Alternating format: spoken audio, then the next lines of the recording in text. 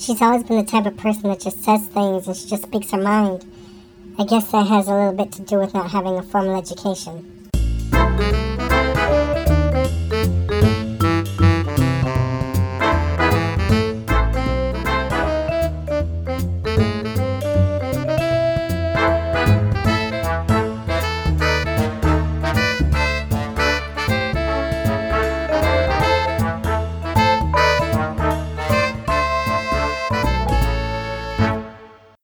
Hi everyone, welcome to episode 52 of The Body Serve. I'm James, and I'm in Toronto by myself, and Jonathan is down in Cincinnati, still at the tournament. I left on Wednesday and spent a great night with friends in London, and to pick up my dog, who I'm talking to now, so it doesn't feel like I'm talking to myself. But I just wanted to drop in because I'm not going to be on this episode of The Body Serve technically. So I just kind of wanted to do my little intro and, get my my voice credit, I guess. I didn't want an episode to pass without both of us being on it. So I will have some stories to share about my time in Cincinnati, probably on the next episode, because it's better as a conversation, I think. But basically, I spent about 3 days in the rain. There was some tennis. I got to see Feliciano Lopez, Fernando Verdasco practicing shirtless, which, of course, one does when it's 70 degrees and cloudy all day. I didn't get to see Tsonga. He's such a phantom lately. I got to see Dominic Thiem practicing. I saw Grigor Dimitrov just swipe aside Gilles Simon in a pretty impressive display. And yeah, I got to actually see some matches between people I don't really like, which was an interesting experience because I wasn't really rooting for either one, so I could just kind of enjoy the tennis. So that was interesting. But the real reason I'm here is to introduce something really exciting, probably one of the most exciting things for me about the Body Serve since we've started this podcast. Jonathan was able to secure an interview with Svetlana Kuznetsova on Thursday after she won her match. So, if you've listened to the Body Serve, we're both big fans of Svetlana's. I've really liked her way back when she was a teenager, when Martina Navratilova chose her to be her doubles partner. And then, as you know, she won the 2004 US Open in a pretty big shock, and in a year when two other Russians won Grand Slams for the first time as well. So we both have admired Svetlana's athleticism, her personality, her tattoos for so many years. And so without further ado, here is Jonathan and Svetlana just having a little chat in Cincinnati. Sitting across with me, I have Svetlana Kuznetsova. She's a two-time Grand Slam champion, and she's fresh off a third-round win against Timea Baczynski. Congratulations. Thank you. You're now 4-0 against her, which is no small feat. She's a very accomplished player. She's been doing really well the last 2 years. How do you manage to get by her? Yeah, it was very tough match. I was set up and 2-love and then 3-2 in the serve. I lost a little bit my concentration there. I got a bit tired. And then in the third set it was more difficult, but I managed to get on top and to keep a lead. And it's tough match. It's never easy because to me fights till end, so do I, and it was a really entertaining match. One of those match points that she saved, anybody would be proud to have those retrieving skills.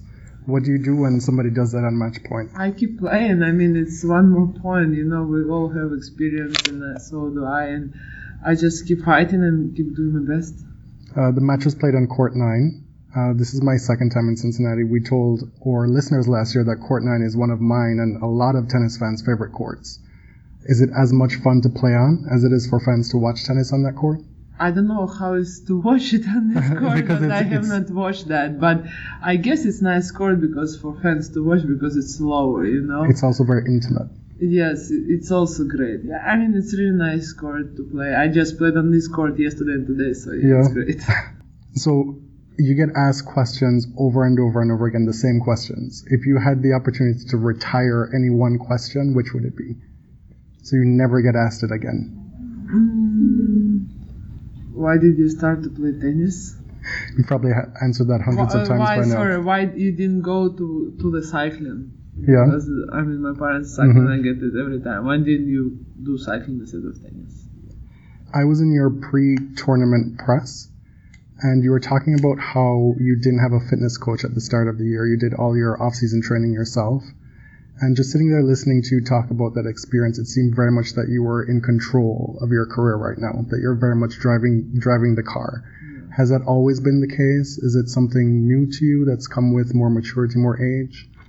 Definitely, I grow up a lot and I get much more mature. I realize things. Many players, as we grow up and we start very young, we have our team, and many players have parents, coaches, whoever takes the decision, because when they start, you're scared, you're young, you don't want to, you used to that somebody else takes decision.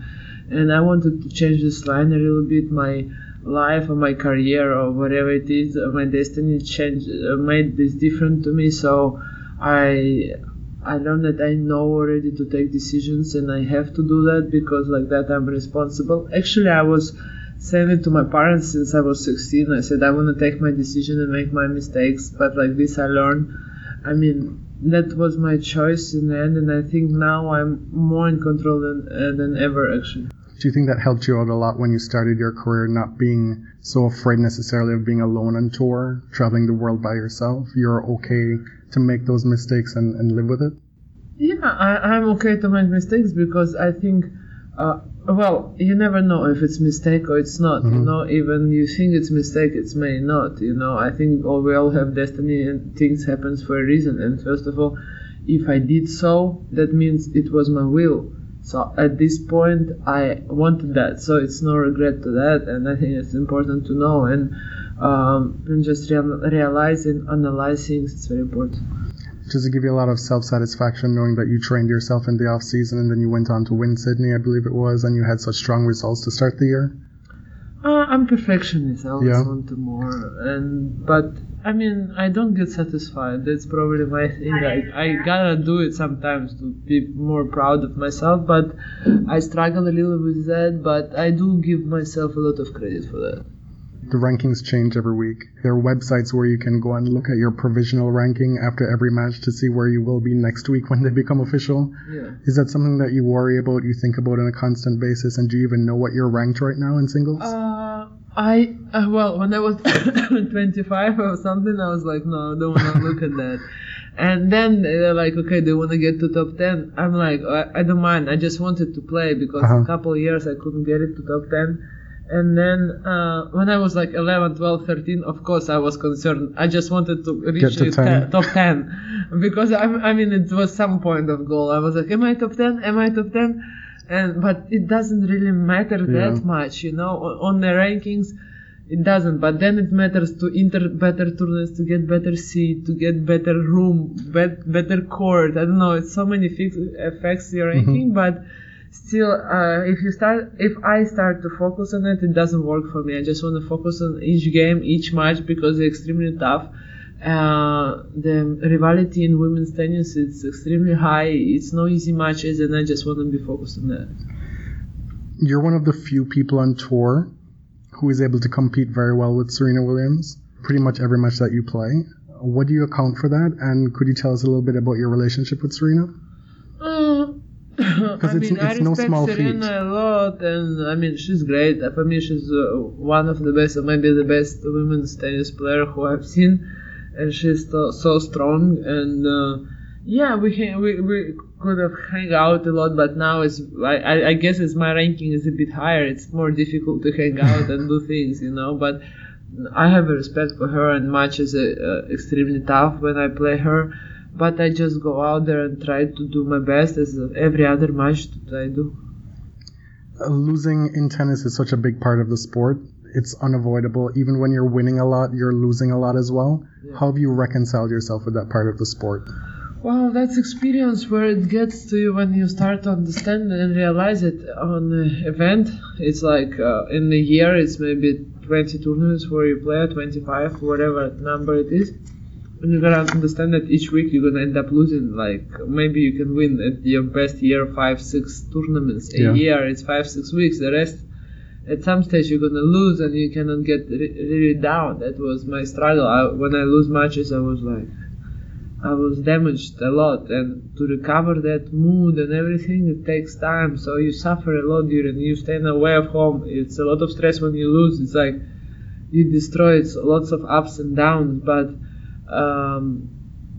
for me, main thing is to go out and do my best each match. And if I done that and other player play better, I normally don't get that much upset. So I keep it a bit equal the level of my ups and downs. Do you enjoy the wins more now? I saw you leaving the court on court 9 and you just seem to be, clearly tired, but so happy and engaging with the fans and just seem to be soaking in the experience. No, I enjoy the fans. I appreciate them a lot. I think in the States the fans are so nice, positive. This tournament is packed. You don't see many like neighborhoods around here, and it means people come from far and they really positive. It's really great energy and they're so supportive. I appreciate that, and of course I gotta give credit back and attention back to the fans, and definitely enjoy the win, but I cannot say I enjoy losing, not at all. But I learn from that, and this is part of the game. Bear with me a bit. This is a bit of make-believe. If tennis were to have a tennis commissioner and tomorrow you were appointed tennis commissioner, what were some of the first changes you would do on day one to the sport? To tennis? To tennis. You could change anything you wanted. Make it count. I would put it not so much. I'll have longer break. Okay. For sure, longer break in the end of the season, and not travel so much. If you could tell your younger self one thing, knowing what you know now about being a professional tennis player, what would that be? Yeah, just to keep working, don't get so much upset that the career is very long, and just give it best every match you play and practice. That's it. Did you ever get to a point in your career where tennis just wasn't fun for you? Yeah. And how did you cope with getting out of that funk? I was like, damn, it's not nice. I don't enjoy practice. I don't enjoy traveling. It was really too much. I wanted to stay home. And it was very hard to me to take a decision to get a break, because then you're like concerned, do I gonna get back that easy? Is it hard when you get out of the tournament schedule and matches and tournaments? But I got injured at the same time. I guess my body also felt so, and I had a couple months break. It was the only one I had in whole my career. And then, it's better. It's just you need sometimes break. Yeah. When you're planning your schedule at the start of the year, or at the end of the year rather, are there any times of the year that you say to whoever is with you when you're making the schedule, I need this time off? There's no negotiations. This is Sveta time. Not really. After Wimbledon, I try to have some time off. So I have 2 small breaks after November and Wimbledon. But this year was Olympics, so I basically had no chance. Yeah. We're going to finish up with just 5 small questions. Yeah. They're on the lighter side. I was looking through your Twitter feed, and you had said that you wanted to learn French, which learning a new language is wonderful, but why French in particular? I always wanted so, and it sounds great, and I feel I know Spanish, English, and with French I would occupy worldwide almost everything. Of all the players who have retired during your time on tour, who would be your dream on retirement? If you could bring anybody back right now to play on the tour. Alicia Molik, probably. Yeah. We're in the golden age of TV. What's your favorite TV shows to watch? TV show. Empire. Yeah? Yeah. Did you find that there was a little bit of a drop-off with season 2 from season 1? Because I'm a big fan too. Like last season is not so good. The first season was great. Yeah, I agree. We did an episode last year called Tennis Divas. And what the basic gist of it was, we were talking about tennis players and who they would be as music divas. And so, for example, Serena would be a cross between Beyonce and Mariah. Who do you think would best encapsulate Sveta? Rihanna. Rihanna? Yeah, Why? Not so scandalous, not so this whole undressing doesn't quite go with me. But yeah, she's cool. Have you seen her in concert before? No. No? I've been on Mariah concert, and no. And the final question I ask everybody who comes on the show, Whitney, Mariah, or Celine? Can I have somebody else? That's an answer in of itself. Whitney, Well, you said you went to a Mariah concert, right? Mariah, or Or Celine Dion? Whitney. Whitney? Yeah. Good choice. All right, thank you, Sveta. Cool. I Thanks appreciate a lot. it. You just heard from Svetlana Kuznetsova during my sit down with her earlier this week. I believe it was Thursday. Hope you enjoyed the interview. A bit of more good news. Today I was able to sit down with Sanya Mirza, current world number one in doubles. That may change as of Monday, because tomorrow in the Cincinnati doubles final, she'll be playing the team of Martina Hingis and Coco Vandeweghe. So if Mirza and Stritsova don't win tomorrow, then Martina Hingis will be the number one come Monday. One of the two will keep their number one ranking.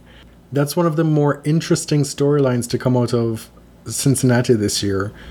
Martina Hingis and Sanya Mirza playing their first tournament apart from each other since Santina, as their doubles coupling was called, since they split a few weeks ago.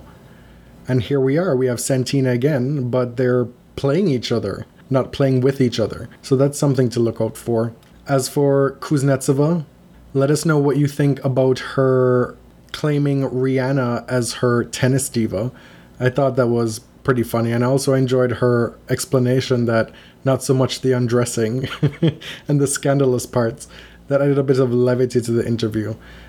Being my first interview with a tennis player, or really anybody of any public stature, it was a bit unnerving, but Svetlana made for an engaging interview, as did Sanya. Definitely give us your feedback as to the bits that you found interesting from the Kuznetsova interview, and keep an eye out for the Mirza interview, which will be coming on our next episode.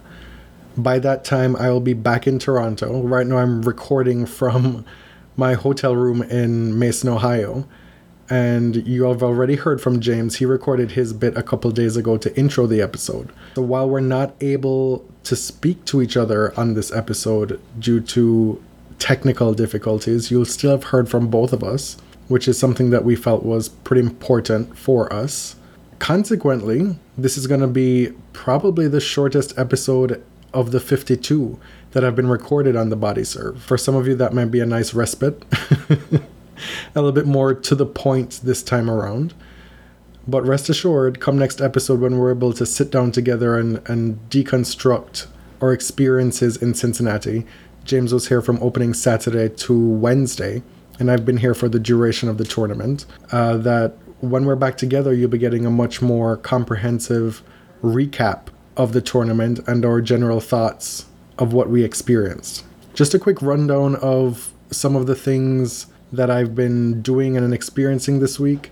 Being the first time that I'm covering a tennis tournament as credentialed press, the actual press conferences and asking questions of players was something that was very new to me. And it really put into perspective the whole business of press conferences. Because previously, and I'm sure it's the case for a lot of people, you get snippets of press conferences. Somebody will quote one question that was asked in the press conference. At bigger tournaments or toward the back end of tournaments, you'll get to see transcripts. And one of the takeaways that I have from this week is that it's not there are many layers to being able to understand what's going on in a press conference. Because, for example, I asked a question, and when I went and read the transcript, the transcript didn't account for the fact that the question was interrupted by laughter from the audience and by Angelique Kerber. I'm not trying to say that I'm like super funny or anything, but the way the question was presented in the transcript wasn't how it happened or played out live. And so one of the things that I'll take with me is that unless I'm able to physically watch a press conference, there's always going to be some bit of context that's missing from player responses.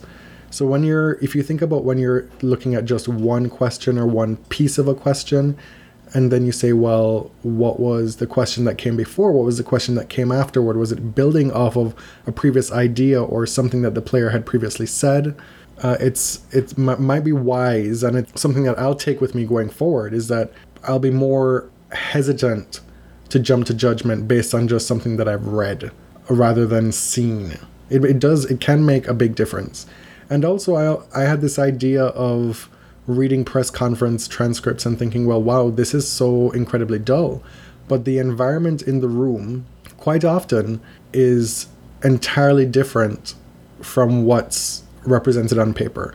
And the perceived dimness of the questions or dullness of the interview, the repetitiveness of the interview, that's something that isn't always necessarily the case from actually being there. So take that however you want to take it, dissect it, take it with a grain of salt, ignore me, whatever. But that was just one bit that I noticed this week. Also, there were quite a few interesting tidbits from the press conferences. In Nadal's press conference after his opening match win against Cuevas, he was asked about that incident that was being speculated about on Twitter, where he was supposedly, see what happened was, he was supposedly refused entry to a restaurant in Rio because they were closing. And he was asked about it, and he said, well, I was actually out and about and I saw the 100-meter race going on, which presumably was a Usain Bolt 100-meter gold medal race. And he stopped to watch it in the middle of the street. And then afterward, he went to this restaurant, which was already closed. And he made a point of it to not lay blame at the restaurant, on the restaurant, to make it known that he should have gotten there earlier if he wanted to eat there, which is typical Nadal, right? And then he said, well, it was no big deal. I went and found something else to eat somewhere else. Of course, the big story that might come out of this event is Angelique Kerber becoming the new WTA number 1.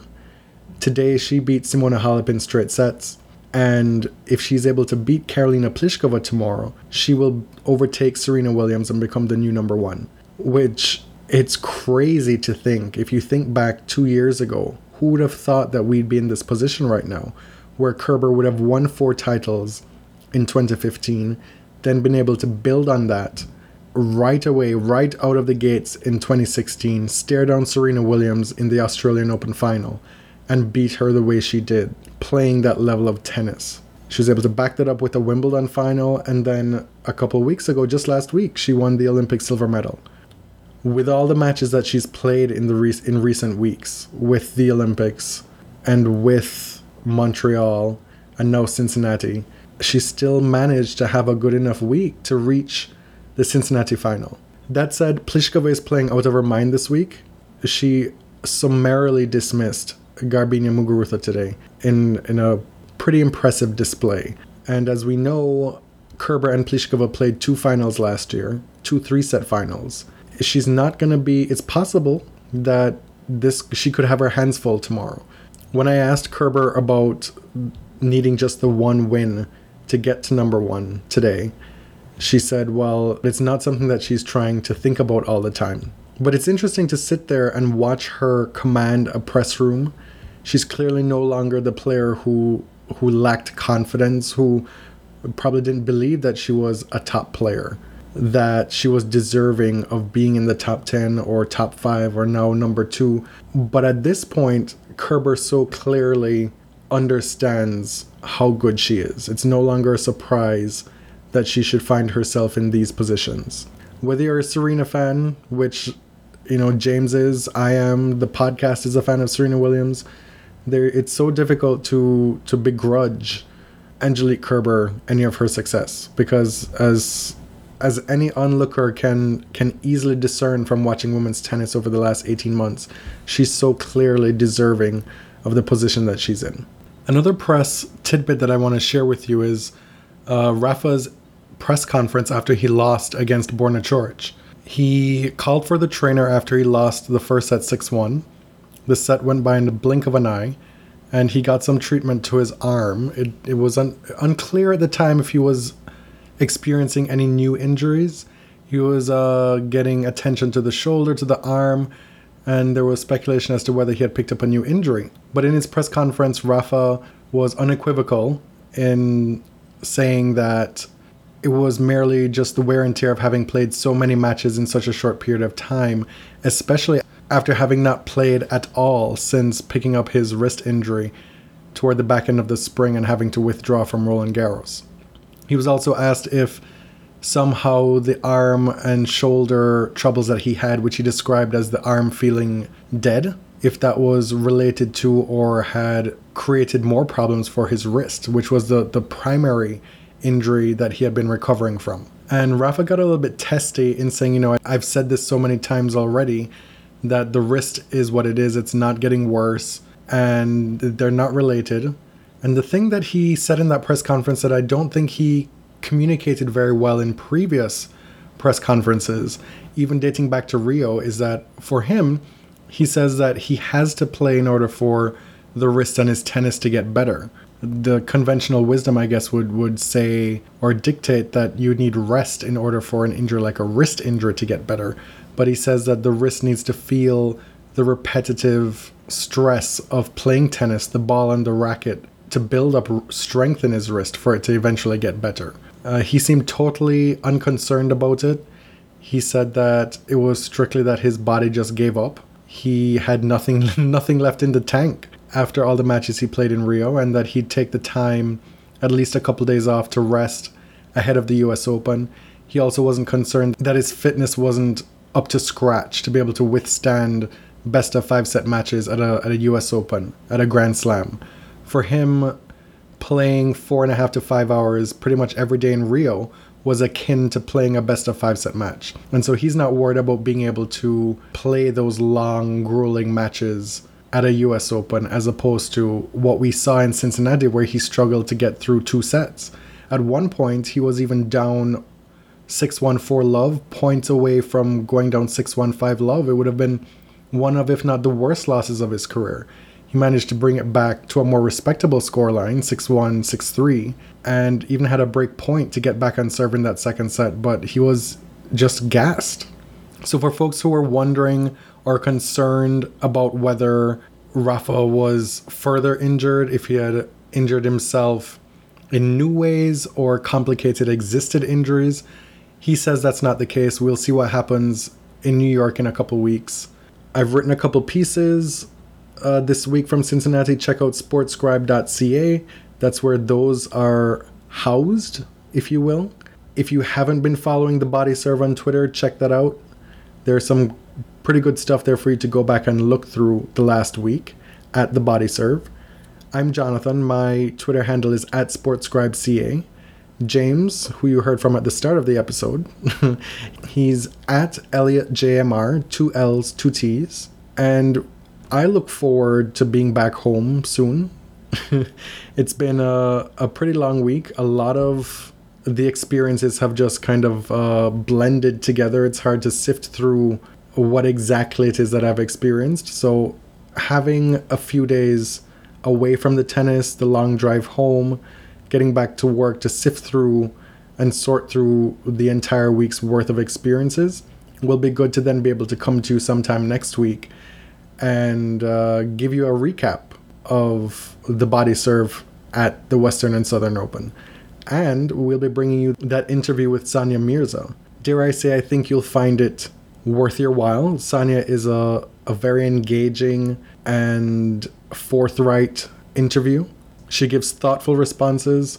There are certain parts of the interview where we get into talking about feminism that, might not gel with some of the things that you've heard on the podcast over the last year and a half. But it'll make for a good discussion between James and I when the time comes. So I'm looking forward to that. Hope you enjoyed Sveta's interview this time around and this episode. Till next time.